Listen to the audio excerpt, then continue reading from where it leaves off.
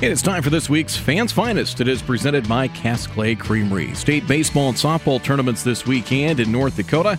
Class A will be held at Young Field in West Fargo, and the Wahpeton Huskies had themselves a week last week in the EDC tournament. Opening things up as the number 4 seed, the Huskies in the 4-5 matchup against Fargo North won in dramatic fashion. Jackson Fleeflet hit a 3-run homer in the bottom of the 7th inning, a walk-off 3-run shot, give the Huskies a 4-1 win over the Fargo North Spartans. Caden Kappas got the win in relief after Jaden King went 5 1/3 innings, worked around 5 walks and 4 hits, gave up just 1 run, and struck out 8 for the Huskies.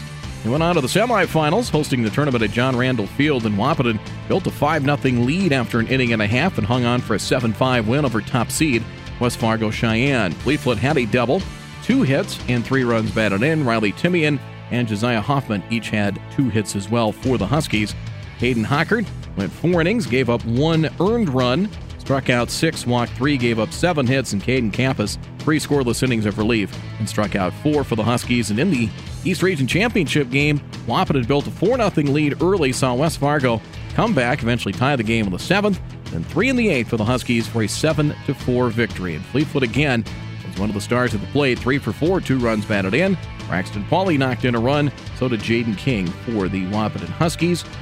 Hayden Kappas went 3 2/3 innings, 5 hits, 2 earned runs, struck out 2. Riley Timian, an inning and a third, to pick up the save for the Wahpeton Huskies. Wahpeton gets ready for the state tournament this week in West Fargo. Huskies are this week's Fans Finest. It is presented by Cass Clay Creamery.